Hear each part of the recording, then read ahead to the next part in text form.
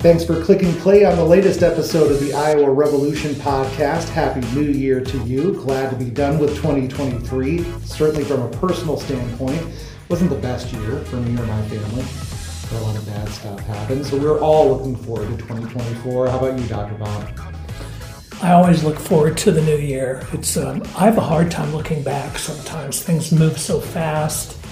But 2023 wasn't the best year. I mean, just politics have been crazy, and the world has been crazy. I don't know if 2024 is going to be much better from that standpoint, though. Right. I mean, it feels like we're heading towards a civil war. Yeah. Any New Year's resolutions before we get going? No, I don't really believe in. No. I didn't peg you as a guy that would be into New Year's resolutions. I'm not either, really. I will say this, I'm going to pat myself on the back. Today is 3 years alcohol-free for me.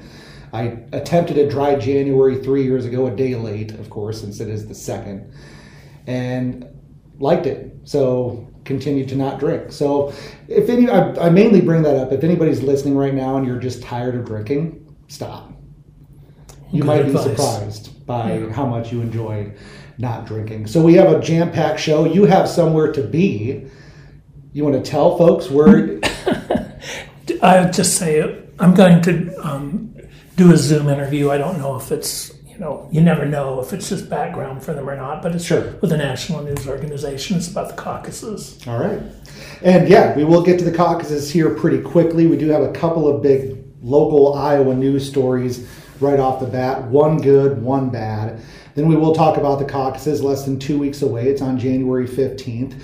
Then towards the end, we're going to be talking about AI again. That's sort of my pet project, talking about artificial intelligence. But it's really been in some major news because the New York Times has sued some of the biggest AI companies around. And then at the end, we've got the top 5 this week, top 5 TV villains.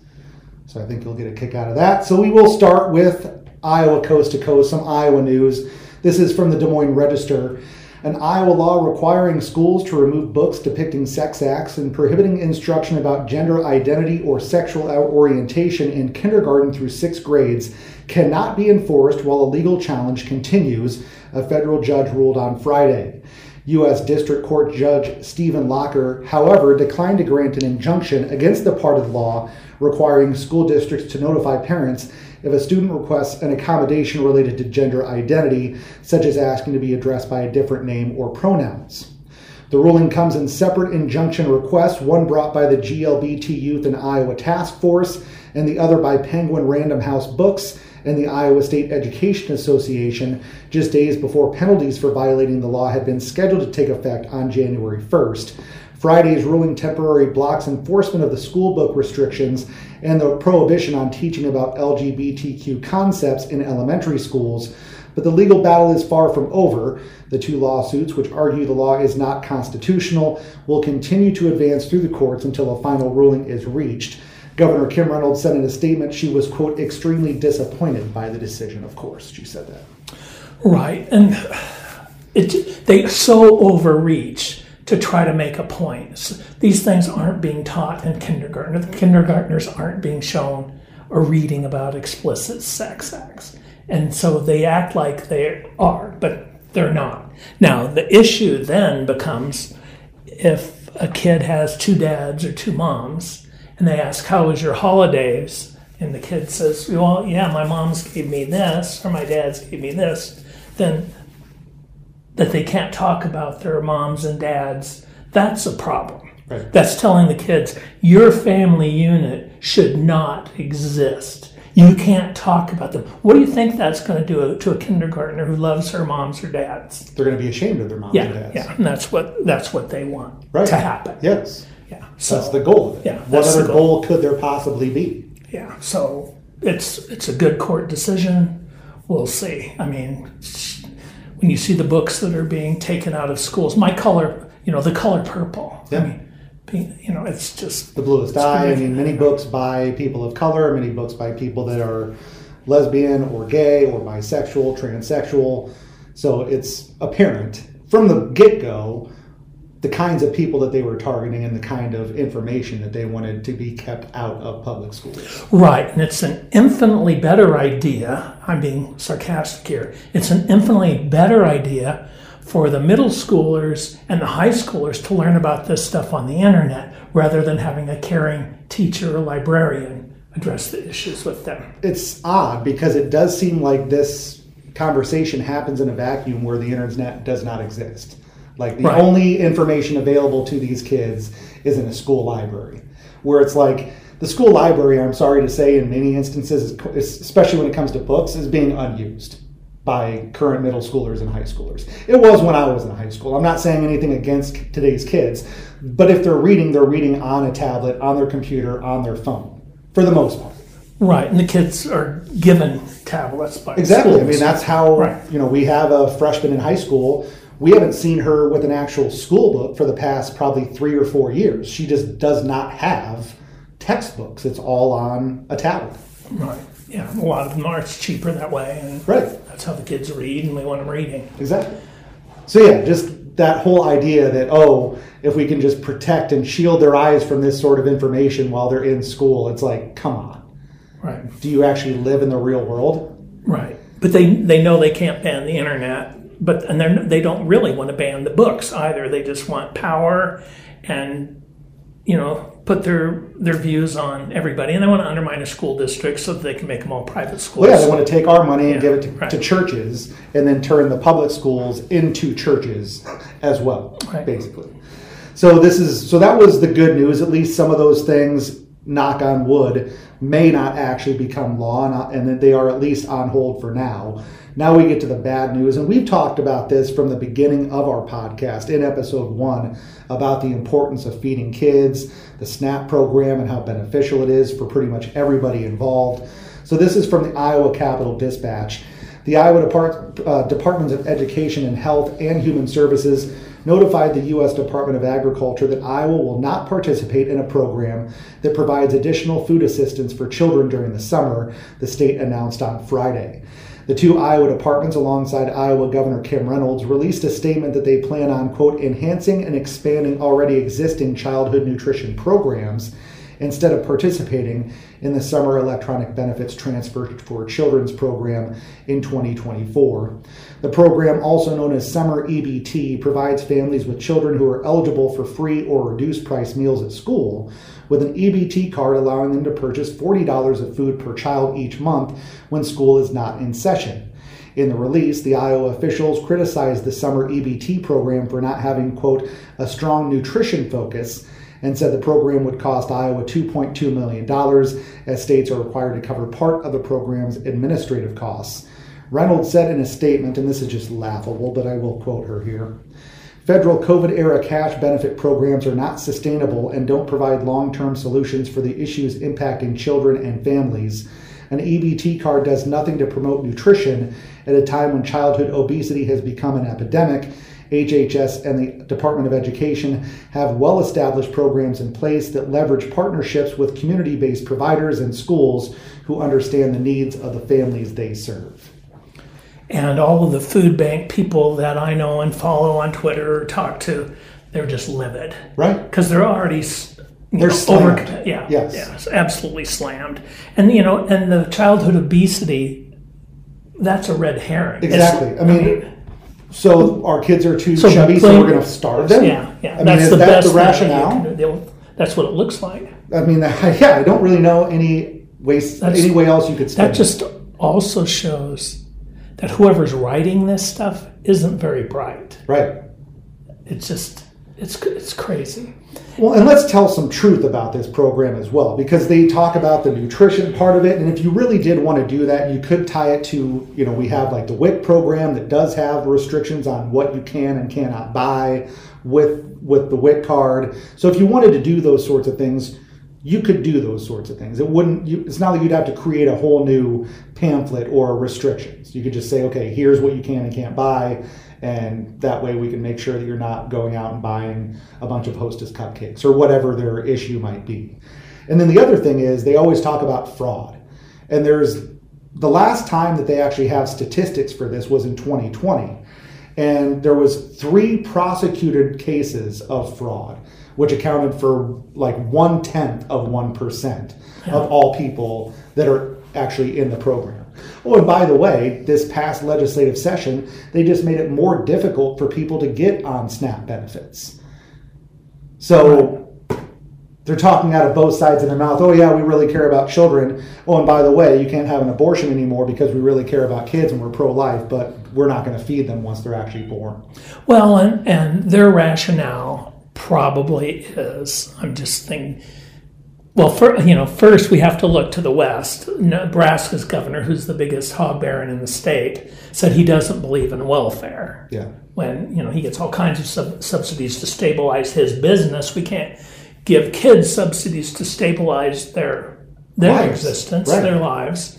But, he said he doesn't believe in welfare. It's just ridiculous. But anyway, I've talked to enough people over the years that they say that if you're in trouble, the conservatives, well, what I used to would have called conservatives, because there's nothing conservative about these current, the MAGA people, yeah.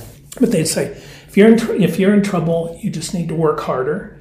You should turn to your family, not the government, and then or the church, and that's what they will say. And the church people I've said this to, they're say that we can barely keep our doors open. Exactly. Anyway, the smaller churches. Yeah, this isn't the 1800s where churches are just flush with cash because everybody's a churchgoer. Good luck going to the church and asking for food. So it's a very Darwinian kind of world. I mean, they don't want the teaching of Darwinism in school, but it's a very Darwinian world. They're a very draconian world that they want to create, all to manipulate. Ultimately, I've said this time and time again, public money into private hands and public kids and public dollars into religious schools. Right. Yeah, they want our tax dollars to go to businesses, not to actually helping fellow citizens, right? Not to build a society. Right. And, we're sitting on this big budget. And plus, that's the other thing too. $2.2 million, that cannot be the reason why you're not doing this. We're sitting on how many billions of dollars, which are federal dollars for the most part, by the way, that we all paid for, and we're not getting any of that back. And I understand when you pay taxes, you don't necessarily get to decide. And especially, I live in Iowa. I'm surrounded by Republicans. I have a Republican governor. I'm represented by Republicans in the Senate and the House. But I can at least say on this podcast that I would much rather have my money go to kids that are hungry during the summer because they don't have school lunches than to, let's say, a hog farmer because he didn't have as good of a year as he was expecting. Well, yeah, and that stability is built in that system. There's no stability built in the food system. Right.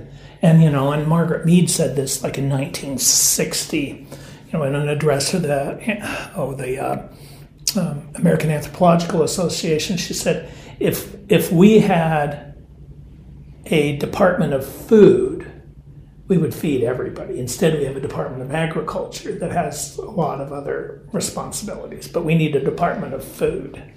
And, I mean, the fact of the matter, if the goal of agriculture were to feed the hungry people of the world, we could do it. The goal of agriculture is profit. Right. And so... especially in this state. Yeah.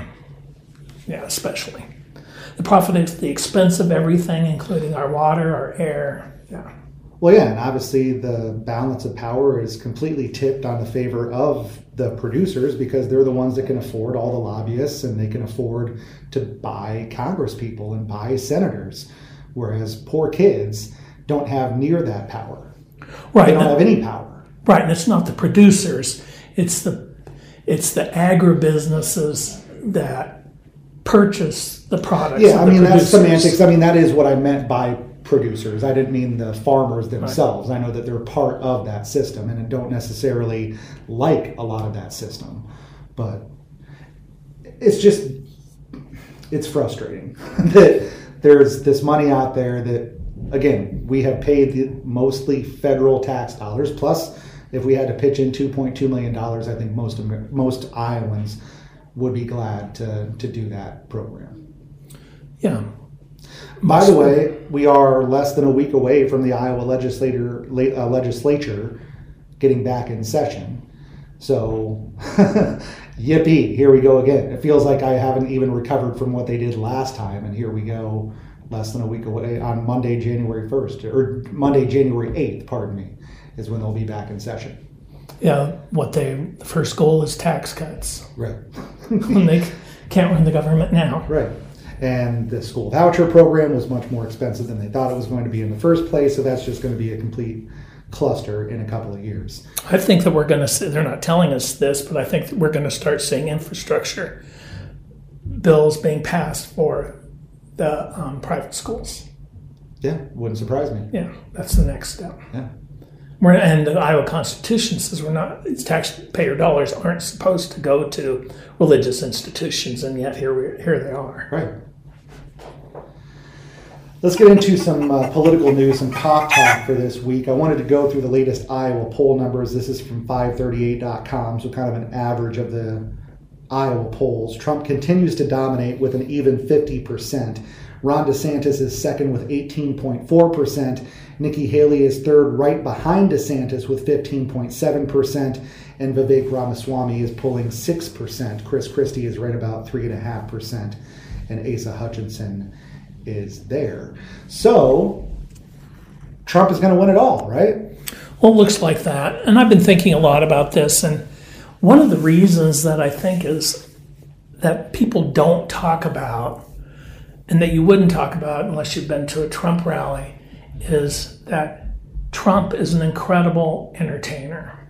Absolutely. It's just all kinds of exciting things going on. It's cosplay. Everybody's wearing their gear, trying to outdo each other. It's sort of like the Star Wars bar scene when you're at a Trump rally. All the different people. Or like Comic-Con, where everybody's exactly dressed like up Comic-Con. in different things or different characters, and they're all playing their roles, and they've all got their favorite bits. Yeah, and then this big, short, punchy talks coming into it, evoking God and patriotism, and it's just this whole swirl of activities, lots of endorphins being fired, people, anxiety, emotion, music. It's just pure craziness. And you can go to other events.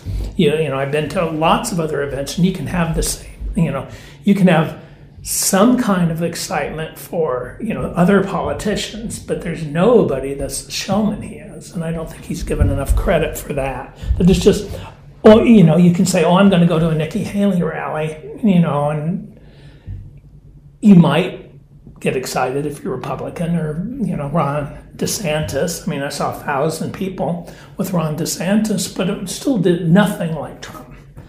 And the Democrats, nothing like that. That's a good point, and I don't know how many Democrats would admit this, but if Trump was a Democrat, how many people would love him that currently hate him? Because let's be real here, a lot of the things that he's saying, he doesn't truly believe. He's just saying it because he knows it will get a reaction, and there's a big swath of America that agrees with him, or agrees with that, whatever that is, whether it's immigration or slamming women or just generally being a misogynistic, racist asshole. Yeah. My point is, I think that he could do so much good with that power, but he just is a complete charlatan. Well, he said, 20 years ago, if he ever ran for president, he would run as a Republican because, and I don't believe this, but he said because Republicans are dumb. Fake quote. Oh, is it a fake quote? Yep. Oh. See, setting the record straight here. I stand corrected. Yeah. I thought I saw a video of him. I believe that was a quote. I think they said that he said it on like the Phil Donahue show, but that is not real. Oh, okay. So there you go. You learn something new every day, Dr. Right. No, I'm happy to be wrong. Yes, especially about that. But the thing is, the point stands. I'm pretty sure that that's something that he does know and believe.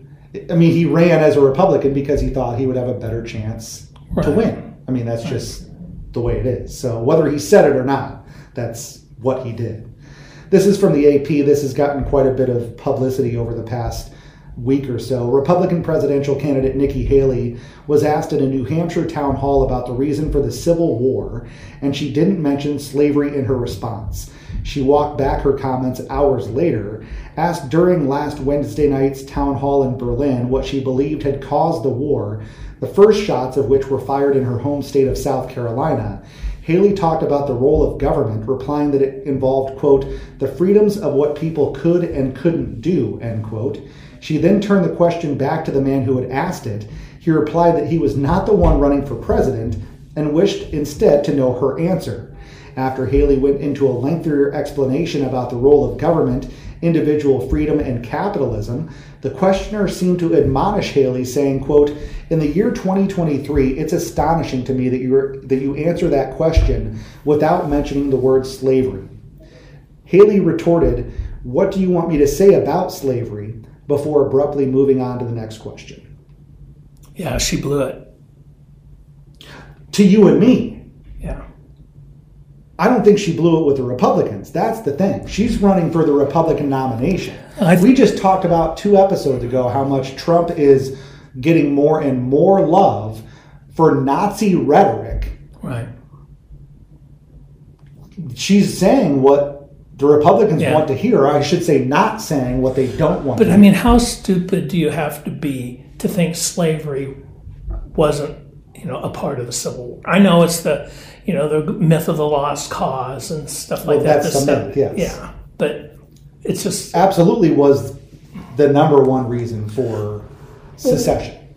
Well, right. Doesn't South Carolina, say it in their articles of succession? The first thing they mention is that, I guess, the animosity from the northern states or the non-slaveholding states towards the slaveholding states is becoming an issue in so many words. Is the number one thing in their articles of secession, which, by the way, she was the governor of that state. Right. So she knows that slavery was the main cause.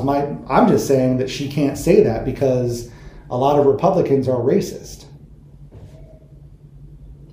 Yeah. I know you don't like to speak that broadly, but it's just the absolute truth. Donald Trump would not be the number one person in the polls right now and had already been president for 4 years if there weren't a whole ton of racists in the Republican Party. I think that some of it's racism. I think some of it's fear of change when they start seeing a lot of people not like them around them. What's another name for that? Well... racism doesn't have to be a choice necessarily. It's not like these people wake up every single day and choose to be racist. But when your reaction to seeing change is, let's make sure that those people can't be a part of America. No, I understand that. But if you're an old guy and you're old and your neighborhood that used to all be white is surrounded by non-white people, and all of a sudden you're experiencing what a minority feels, it doesn't mean that you're necessary. It creates anxiety and worry when your whole neighborhood changes, and it's. I don't think that everybody is a racist in that situation. I think that there is anxiety. There's lack of knowledge. There's lack of understanding or appreciation of other cultures. But the proof is in the pudding. She won't even say the freaking word slavery. Right. I'm not making that up. I mean, I'm pointing out, I'm connecting the fact that there's a lot of racists, and Nikki Haley, who is a smart woman, who was, again, the governor of South Carolina, knows that slavery was the number one issue that caused the Civil War. When she can't say that, what does that say about the party she's running to represent? Right, but I'm just saying that her saying that doesn't believe that old guy sharing anxiety wouldn't say that slavery was a problem. And I will also, I guess, I agree. And I don't think the Republican Party is full of racists. That's not what I said. That's not what I mean to say. But my point stands. She's in New Hampshire, man. Right. She's in a free state. Probably one of the freest states. Isn't that live free or die? Isn't that New Hampshire? Yeah, that's right. And she can't say slavery was a freaking problem, that it was part. She didn't even have to say that it was the number one issue. She could have said, and slavery was a part of it, or whatever. But to not even, and then to reply with, what do you want me to say about slavery? Yeah. Well, I mean, she's a governor of a southern state. She should be able to say that. She should be prepared for that question. Right. Instead, she says, "Oh, that was a Democratic plant." Like that's relevant. Right. It's a simple question that she failed, and that's something you say after the fact when you know you've been hacked. And I guess part of my point is if you start calling everybody racist, that's a Republican. That hardens them. They resent that. That's not giving them an on-ramp to go anywhere else, because once you're called that, then there's going to be resistance and anger. Well, yeah, trust me. That's what we're living through right now. I know. All across the country. It's just too broad. And I said, did I not open up this podcast by saying we're headed towards a civil war in 2024? Well, yeah, maybe. And it's not because you or me are calling people racist.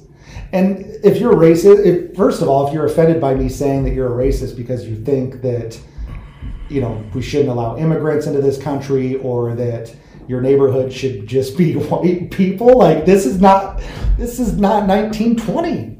This is 2023. Right. And this is America. This isn't. But to them, to some of them, I just don't like to paint such a broad brush with that kind of an accusation. I know, but I'm just looking at the facts. Donald Trump was president for 4 years. How the fuck did that happen? A whole bunch of racists voted for him. Right. But not all of them are racist. Correct. And I didn't say they were. Okay. And I don't mean to imply that every Republican or that everybody that voted for Trump is racist. That's obviously not the case. All right, that's all I'm saying. Absolutely not the case. But we're talking about like a large portion of them, though. Right, well, yeah. This isn't just, we talked about how he's using this Nazi rhetoric, and how a couple episodes ago we talked about how he's saying things that you used to see on dark corners of the web and Stormfront and those sorts of things, and now he's using them as applause lines and speeches. I'm not the one taking crazy pills. I'm not the one that's seeing him do this stuff and then saying, well, they're not so racist, or there's not that many racists. And I know you're not saying it either. I know you're just a little bit more cautious, and you try to get people on your side.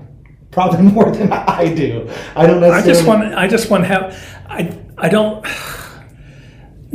Sometimes name calling is okay when you know that it is. Otherwise, other times, when you know the situation, when the person says racist things to you, you know that's a racist. Right.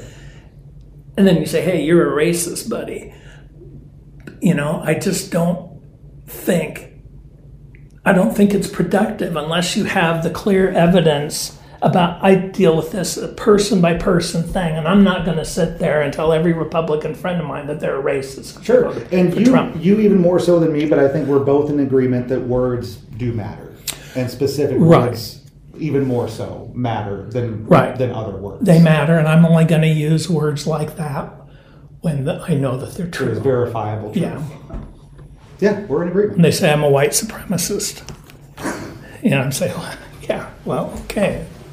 Well, it's like, I'm not going to say who, but a member of my family here for the holidays came out and said that, he's a libertarian, thought the January 6th people had a point to make, the insurrection had a point to make. And I said, okay, well, we'll just stop talking then, because if you're an insurrectionist, there's nowhere we're going to go. That's positive. Right. And so I just stopped. He is an insurrectionist. I don't think he's racist, but I guess I didn't give him an opportunity to be racist because I shut it down. I really don't think he is. But it's like when there's a point, when there's no more conversation, I don't like to get to that point. Right. Yeah. You like to keep things open-ended. Right. But I'm not... and not shut people out. Right. Invite people in. Especially on holidays. Yeah. We got worked up about that, didn't we? No, not. That was good. So let's get into St. More people should have conversations like that. Agree. By the way, before we wrap up Cock Talk for this week, you had mentioned last time that you were maybe going to be going to the debate. It's on January 10th. Are you still planning on going to that? That's 5 days before the caucus night. It's January 6th, the one I'm going to. There's another one later, maybe the 10th. Gotcha. I think CNN is on that 10th. Debate. I'm sorry. I was thinking Trump rally. I've put in for my press pass. I don't know if I'm going to get it or not. But yeah, and I did see that Trump he's going to be at Dordt University, which, funnily enough, Dordt is where he originally said I could go out and shoot somebody on Fifth Avenue and not lose one vote. And then he's going to, as you mentioned, he's going to be in Indianola at, I believe, on Simpson College's campus. Yes. The day before the caucus. I think January 14th is when he's going to be in Indianola. I'm not positive about that, but I know it's like right before the caucus date. Yeah, and he's going to be in Newton on the 6th, the 3rd anniversary, and I'm going to go to that. Ooh, that could be interesting. Yeah, it's going to be interesting. So yeah, it's all coming at us very fast. Like I said, the legislative session starts next Monday, and then we'll have the caucus night the Monday after that. So here we go. Yeah. Plenty of stuff to be talking about over the next month or so. Yeah. Well, and if you've got, if you're a Democrat, you can sign up to get your preference card. Yeah. And send that in. And it's like I start going to get my preference card. It's like more internet crap. Right. I have to print this out and I have to mail it in. Right. And I thought, no, I'm not going to do it. So. Am I being lazy? Yeah, probably. But we deal with so much internet stuff. Yeah. I mean, just let me vote. You've got my, I guess more than one person can use, the address, the internet address. But there's got to be we sign things all the time. Well, remember the Republicans made it so you couldn't do the mail-in. Like you had to have in order to be a caucus and to have it be the first in the nation, you had to have basically an in-person caucus. So they were trying to make it as difficult as possible for people to do what we all just want to do, mail something in. You send me the card, I just fill in who I want to vote and send it back to you. I guess like they would for like an absentee ballot. What I'm going to do is lower expectation for the returns. I think it's going to be pretty abysmal for the Democratic turnout, if you want to call it turnout. Yeah. Because the caucuses are going to be pretty much just as what they're somewhat intended to be, is a county, party event more than anything else. Just electing your county president and delegates and all that sort of stuff. So let's take a wider scope. This is from KCCI. The New York Times has sued OpenAI and Microsoft for copyright infringement, alleging that the company's artificial intelligence technology illegally copied millions of Times articles to train ChatGPT and other services to provide people with information, technology that now competes with the Times. The complaint is the latest in a string of lawsuits that seek to limit the use of alleged scraping of wide swaths of content from across the internet without compensation to train so-called large language artificial intelligence models. Actors, writers, journalists, and other creative types who post their works on the internet fear that AI will learn from their material and provide competitive chatbots and other sources of information without proper compensation. The Times, in its complaint, said that it objected when it discovered months ago that its work had been used to train the company's large language models. Starting in April, the Times said it began negotiating with OpenAI and Microsoft to receive fair compensation and set terms of an agreement. But the Times alleges it has been unable to reach a resolution with the companies. Microsoft and OpenAI claim that the Times' works are considered, quote, fair use, which gives them the ability to use copyrighted material for a, quote, transformative purpose, the complaint states. Well, we'll see. I wish the Times the best of luck. I mean, because it's just once more, the rich people at the top are going to suck all of our hard work and take it into so they can make money off of it. And so it's a good thing. And Liz Lenz, former writer for the Gazette, writes her own Substack column and she had something really interesting to say about it recently. But she's, and I agree that it's just the sweat off of our backs, so we're getting not any compensation for. I remember I had a Yellow Cab, a book I wrote in, it was published, I think, in 2006. But anyway, I got a letter from Google once and asking me, they wanted rights for it forever for like $6. Of course. Yeah. And so, but now they've, Google was going to pay me $6. Now they're not going to pay anything off of any of the content any of us produce. Right. And they're just going to make money off of it. Yeah. And maybe destroy the earth. Just further, they will use our honest writing and words and art and all that to be used to undermine the information. I know that there are, Steve Bannon types out there creating all kinds of internet content that's all full of lies and misinformation that'll be perceived by AI to be the truth. It's just, I don't know. They're using it to make money and turn the world into a hellscape of misinformation. Yeah. And not only that, but just to produce, I've heard stories about just the servers that are required to do this work, this artificial intelligence. I'm using quotation marks because I really don't think we're there yet. Even the father, quote unquote, of AI doesn't think we actually have artificial intelligence yet, but we will. But they're using up all of our water just to cool these servers down, which is making our water more expensive because there's less water to go around. And there was just a case not too long ago in some state, I can't remember where it was, but yeah, they wanted to hook up to the municipal line and negotiate with the town. And this guy came to speak at the city council meeting saying, like, this is absolute craziness that they want to pay our rate and then our rates are going to skyrocket because they're hooked on our line and we have less water to go around. And then what happens if there actually is a drought? You're going to choose Google over me? Who gets the water? Yeah. And the crazy thing is, I don't know the answer to that in some cases. Who gets the water? And that's going to be something else to watch out for too, with AI and more computers needing water to cool themselves down. Right. I'm just waiting till the next thing they privatize is water. Yeah. Yeah. So, yeah. It's time for some good news. Brian Ferentz coached his final game as an Iowa Hawkeye in a 35-0 loss to Tennessee in the Citrus Bowl. His replacement is expected to be hired in the near future. I have no expectations for the incoming offensive coordinator or for the Iowa Hawkeye. I didn't watch any of the bowl game, and I'm glad I didn't. Did you watch any of the Citrus Bowl? I tried, but I couldn't figure out where it was on my TV.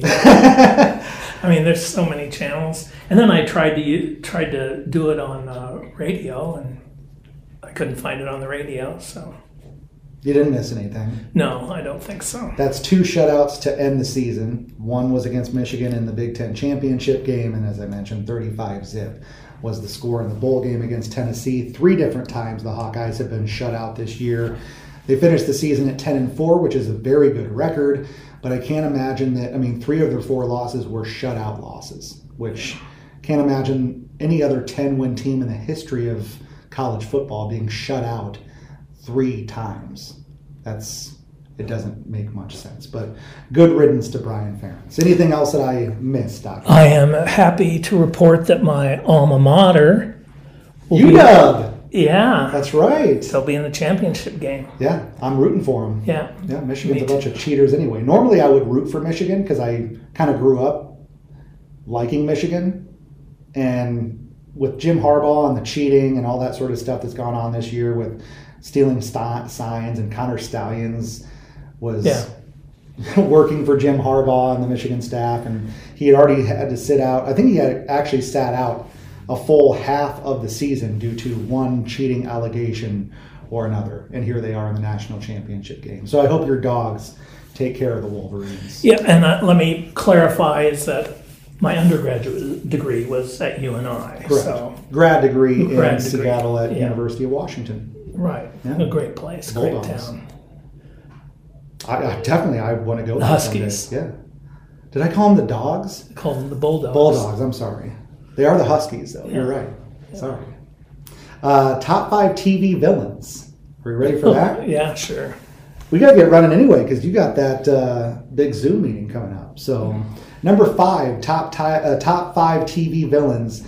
Jeremy Jam from Parks and Recreation. Never watched it. Oh, you would love Parks and Rec. That's right up your alley. Because it's like half of the shows are like city council meetings, and you would love Parks and Rec. It's a lovely show to begin with, but maybe I'll try it someday. It'd be right up your alley. Number 4 is Skeletor.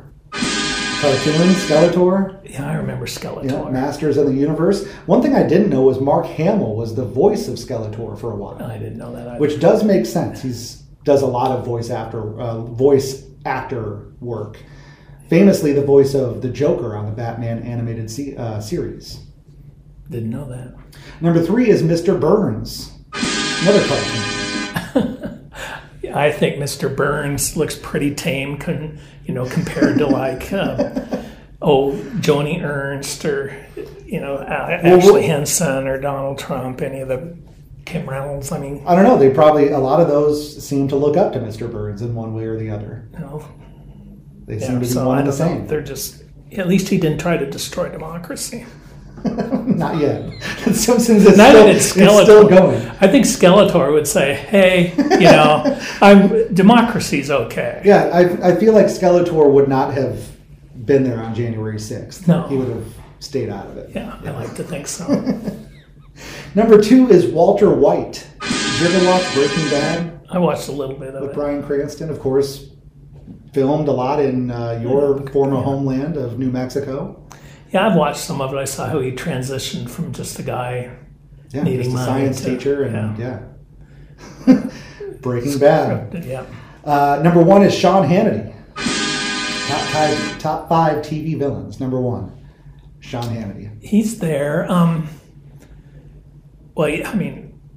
How do you have Tucker Carlson on your list? The reason why is because he's on Twitter now. He's technically not on TV. Okay. Because I thought about Bill O'Reilly too, but he's also just like on the internet, or I don't even really know what he does anymore. But what about the guy with the most punchable face on TV that's also the villain? Jesse Waters. Exactly. Is that who That's the one and only I was thinking of. Jesse Waters, the most punchable face. He should be in the top 5. Didn't he take over for Tucker Carlson's spot, like his time slot or whatever? He's the biggest liar, and he knows he's lying to us. The funny thing is, have you ever seen him? The only time he's actually likable is when he talks about, because his mom is a Democrat and a liberal, so she'll like text him like during and after shows of like, just what the heck are you saying? So he'll share those sometimes, and that's the only time he's actually somewhat, other than just a conservative schlub. Yeah, he's bad. He is. Yeah, other villains. I think you hit most of them. I think Brett Baer is a villain too. Yeah, he's like a wolf in sheep's clothing, kind of. He brings some kind of credibility. Gravitas. Yeah, but then he's lying. Right. Person like the rest of them. Right. So maybe he's the worst. Maybe it's could be those people that try to appear but not be more reasonable. Or like Britt Hume. Yeah. God, Britt Hume. Oh goodness. You just saying the name wants me to go take a shower. I want to go take a shower. It really does. With that, we'll let you go take a shower and get ready for your interview. Dr. Bob, it's always a pleasure. Happy New Year again. Yep. Glad to be on episode number 37. Hard to believe. Wow. Coming up in March, we'll have been doing this for a year. So I can't wait to celebrate a year of doing a podcast with you. So we'll have to do something special, huh? For sure. Maybe have a retrospective show at some point.